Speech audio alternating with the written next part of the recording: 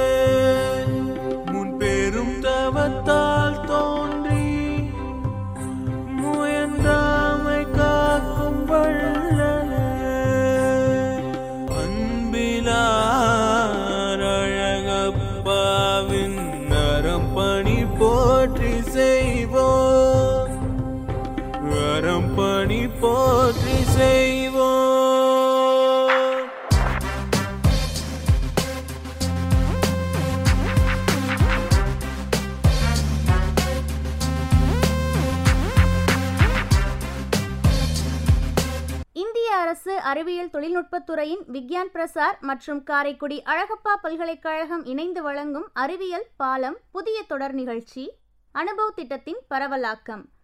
ஆக்கம் ஊக்கம் வழிகாட்டல் டாக்டர் ஆர் ஸ்ரீதர்.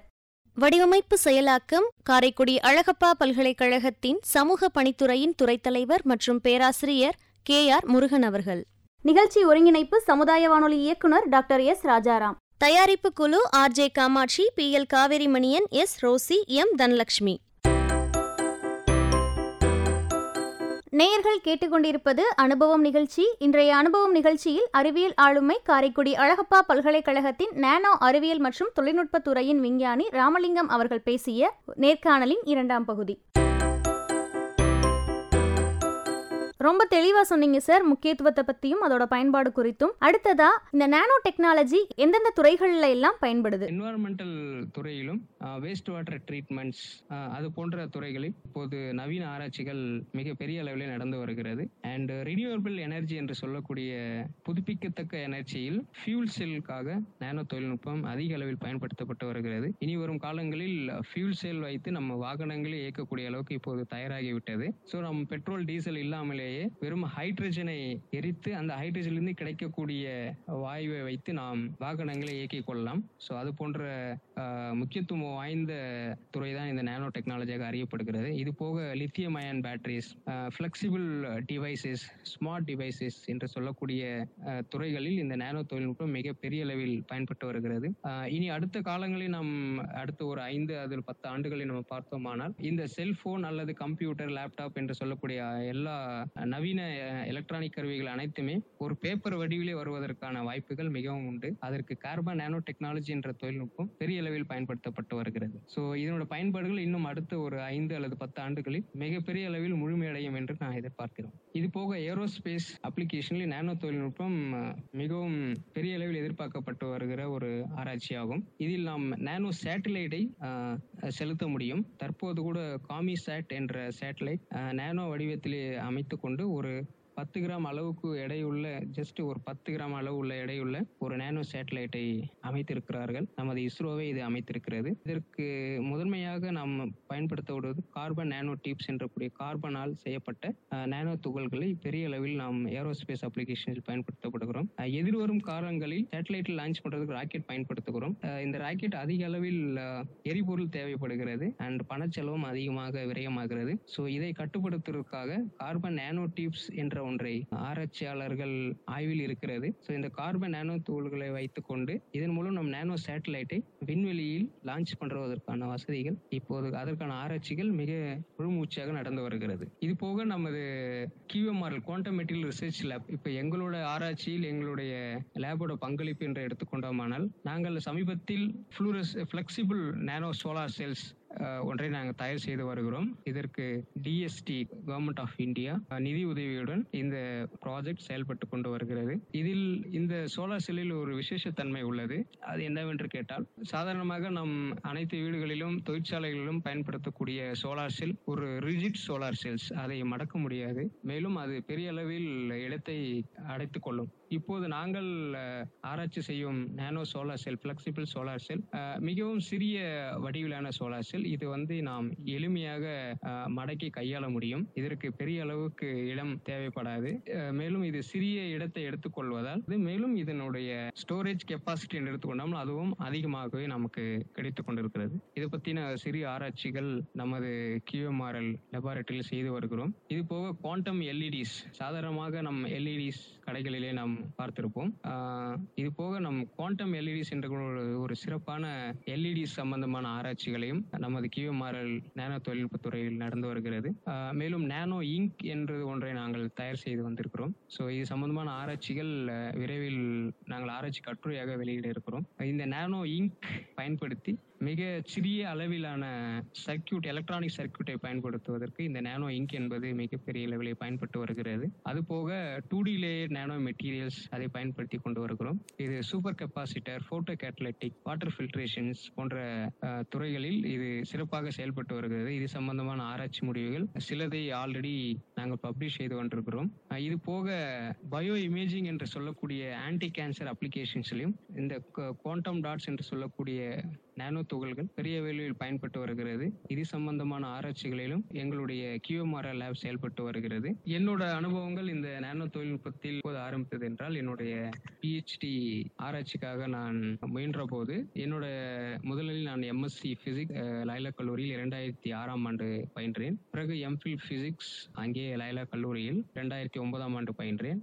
பிறகு PhD 2009ஆம் ஆண்டு முடிவில் என்னோட PhDக்கான ஆராய்ச்சி படிப்புகளை ரெஜிஸ்டர் செய்தேன். ஸோ அவ்வப்போது என்னுடைய வழிகாட்டி அவர்கள் கூறியது போல, நீங்கள் நானோ தொழில்நுட்பத்துறையில் ஏதாவது ஆராய்ச்சி செய்ய வேண்டும் என்று விரும்பினார்கள். ஸோ அதன் அடிப்படையிலேயே நானோ மெட்டீரியல் என்ற ஒரு ஆராய்ச்சி தொடர வேண்டும் என்று முடிவெடுத்தேன். ஸோ என்னுடைய சூப்பர்வைசர் டாக்டர் J. மாதவன், இயற்பியல் துறை பேராசிரியர். ஸோ அவருடைய வழிகாட்டத்தின் அடிப்படையில் என்னோட ஆராய்ச்சிகள் முதலில் 2009ஆம் ஆண்டு நானோ அறிவியலை அடிப்படையாக வைத்து ஆரம்பிக்கப்பட்டது. இதில் முதலாக நாங்கள் கண்டுபிடித்தது கேட்மியம் செலினைடு என்று சொல்லக்கூடிய நானோ ராட்ஸை தயார் செய்தோம். எளிமையான முறையில் ஹைட்ரோதெர்மல் முறையில் நானோ ராட்ஸை தயார் செய்தோம். இந்த நானோ ராட்ஸ் சோலார் செல் மற்றும் பயோ இமேஜிங் போன்ற துறைகளில் பெரிய அளவு பயன்பட்டு வந்தது. ஸோ இதை முக்கிய ஆராய்ச்சியாக எடுத்துக்கொண்டு என்னுடைய ஆராய்ச்சிகள் முதலில் நகர்ந்தது. சரிங்க சார், இப்போ இவ்வளவு நேரம் நானோ டெக்னாலஜி பற்றி நிறையா சொன்னீங்க.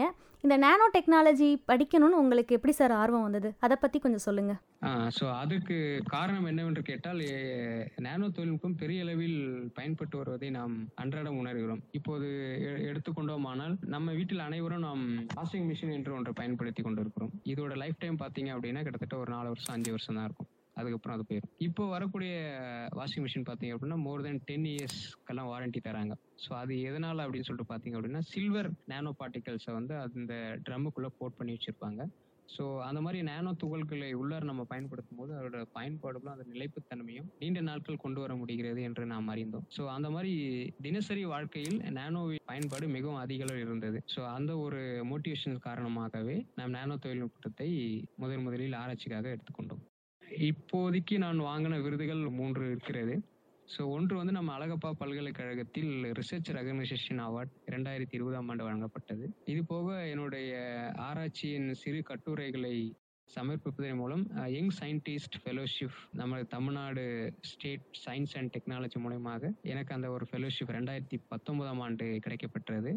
அது போக innovative scientific research technologies and dedicated academicians awards given by global awards Malaysia 2018ஆம் ஆண்டு இந்த விருதை நான் வாங்க முற்பட்டேன். பிறகு 2010ஆம் ஆண்டிலே IIT மெட்ராஸ் நடைபெற்ற ISRS ஆராய்ச்சியில் எனக்கான பெஸ்ட் ரிசர்ச் பேப்பர் அவார்டு ஒன்றை வழங்குகிறார்கள். இது நான் காட்மியம் செலினைடு என்ற நானோ பார்ட்டிகல்ஸை கண்டுபிடித்ததின் விளைவாக வழங்கப்பட்டது. சார், அடுத்ததா இப்போ உள்ள இளம் விஞ்ஞானிகளுக்கு ஒரு நானோ டெக்னாலஜியில் ஒரு சிறந்த விஞ்ஞானி நீங்கள், உங்களுடைய அனுபவங்கள் பற்றி பகிர்ந்துக்கோங்க. இனி வரும் காலங்களில் நானோ தொழில்நுட்பத்தின் அறிவியல் மற்றும் பயன்பாடுகள் மிகப்பெரிய அளவில் பேசப்பட்டு வருகிறது. இப்போது நீங்கள் எந்த துறை எடுத்துக்கொண்டாலும் சரி, பயோமெடிக்கல், ஜுவாலஜி, பாட்டனி அல்லது கெமிஸ்ட்ரி என்று எந்த ஒரு பிரிவு எடுத்துக்கொண்டாலும் அந்த பிரிவில் நானோ தொழில்நுட்பத்தை பயன்படுத்தியே தற்போது ஆராய்ச்சிகள் மிகப்பெரிய அளவில் நடைபெற்று வருவதை நாம் காண முடிகிறது. ஸோ இதன் மூலம் நானோ தொழில்நுட்பத்தின் அளவு அளப்பரியது என்பதை மாணவர்கள் உணர்வார்கள் என்று நினைக்கிறேன். ஸோ அதன் மூலம் பின்வரும் காலங்களில் இந்த நானோவின் ஆராய்ச்சி பெரிய அளவில் இருக்கும். சார், இவ்வளவு நேரம் இந்த நேர்காணலில் நானோ டெக்னாலஜியோட முக்கியத்துவம் குறித்தும் பயன்பாடு குறித்தும் நீங்கள் செய்த ஆராய்ச்சி குறித்தும் பகிர்ந்தீங்க. தினசரி வாழ்க்கையில் நானோ டெக்னாலஜியோட முக்கியத்துவம் குறித்து பகிர்ந்துக்கிட்டா நேயர்களுக்கு ரொம்ப பயனுள்ளதாக இருக்கும்னு நினைக்கிறேன். அதை பற்றி கொஞ்சம் சொல்லுங்கள் சார். ஸோ நானோ தொழில்நுட்பம் அன்றாட வாழ்வில் மிகப்பெரிய அளவில் பயன்பட்டு வருகிறது என்று கூற முடியும். உதாரணமாக நான் ஏற்கனவே கூறியது போல, இப்போது நீங்கள் பவுடர் பயன்படுத்தி முகப்பூச்சி யூஸ் பண்றீங்க, பவுடர் யூஸ் பண்றீங்க அப்படின்னாலும் அதுலேயே பார்த்தீங்க அப்படின்னா TiO2 நானோ பார்ட்டிகல்ஸ் பயன்படுத்தப்பட்டு வருகிறார்கள். நீங்க அந்த லேபிள் பின்னாடி பார்த்தீங்க அப்படின்னா தெரியும் உங்களுக்கு, TiO2 அப்படின்ற இது வச்சிருப்பாங்க. அதே மாதிரி பார்த்தீங்கன்னா அந்த ஃபேஷியல் பண்ணக்கூடிய காஸ்மெட்டிக் ஐட்டம்ஸ்லையும் நானோ துகள்களை கொண்டு பயன்படுத்தி வருகிறார்கள். ஸோ இது காஸ்மெட்டிக் ஐட்டத்தில் அன்றாடம் பயன்படுத்தப்பட்டு வருகிறது. இது போக நாம் தினசரி பயன்படுத்தப்படும் மின்னணு சாதனங்கள், ஸ்மார்ட் எலக்ட்ரானிக்ஸ், ஸோ இது போன்ற விஷயங்களில் குவாண்டம் LEDs, இது போன்ற விஷயங்களில் நானோவின் தொழில்நுட்பம் மிகப்பெரிய அளவில் பயன்பட்டு வருகிறது. ஸோ இறுதியாக இந்த நல்லதொரு வாய்ப்பினை வழங்கிய நமது இந்திய அறிவியல் தொழில்நுட்பத்துறையின் விஞ்ஞான் பிரசாத் மற்றும் காரைக்குடி அழகப்பா பல்கலைக்கழகத்தின் வானொலி நிலையத்திற்கும் மிகப்பெரிய நன்றியை தெரிவித்துக் கொள்கிறேன். மேலும் இந்த அழகப்பா பல்கலை ஆன்லைன் ரேடியோவை கொண்டு வந்ததில் ப்ரொஃபசர் முருகன் சார் அவர்களுக்கு மிகப்பெரிய நன்றியும், மேலும் எனது துறைத் தலைவர் திரு குருநாதன் மற்றும் சக ஆசிரியர்களுடைய நன்றியை உரித்தாக்குகிறேன். நேயர்கள் தொடர்ந்து இணைந்திருப்பது அனுபவம் நிகழ்ச்சி. அனுபவம் நிகழ்ச்சியில இன்று அறிவியல் ஆளுமை காரைக்குடி அழகப்பா பல்கலைக்கழகத்தின் நானோ அறிவியல் மற்றும் தொழில்நுட்பத்துறையின் உதவி பேராசிரியர் விஞ்ஞானி G. ராமலிங்கம் அவர்கள் பேசிய நேர்காணலை நாம் கேட்டு ரசித்தோம். இந்த நிகழ்ச்சியை பற்றிய கருத்துக்கள், பின்னூட்டங்கள் வரவேற்கப்படுகின்றன. கருத்துக்கள் அனுப்ப வேண்டிய மின்னஞ்சல் முகவரி comradio@alagappauniversity.ac.in. நன்றி நேயர்களே.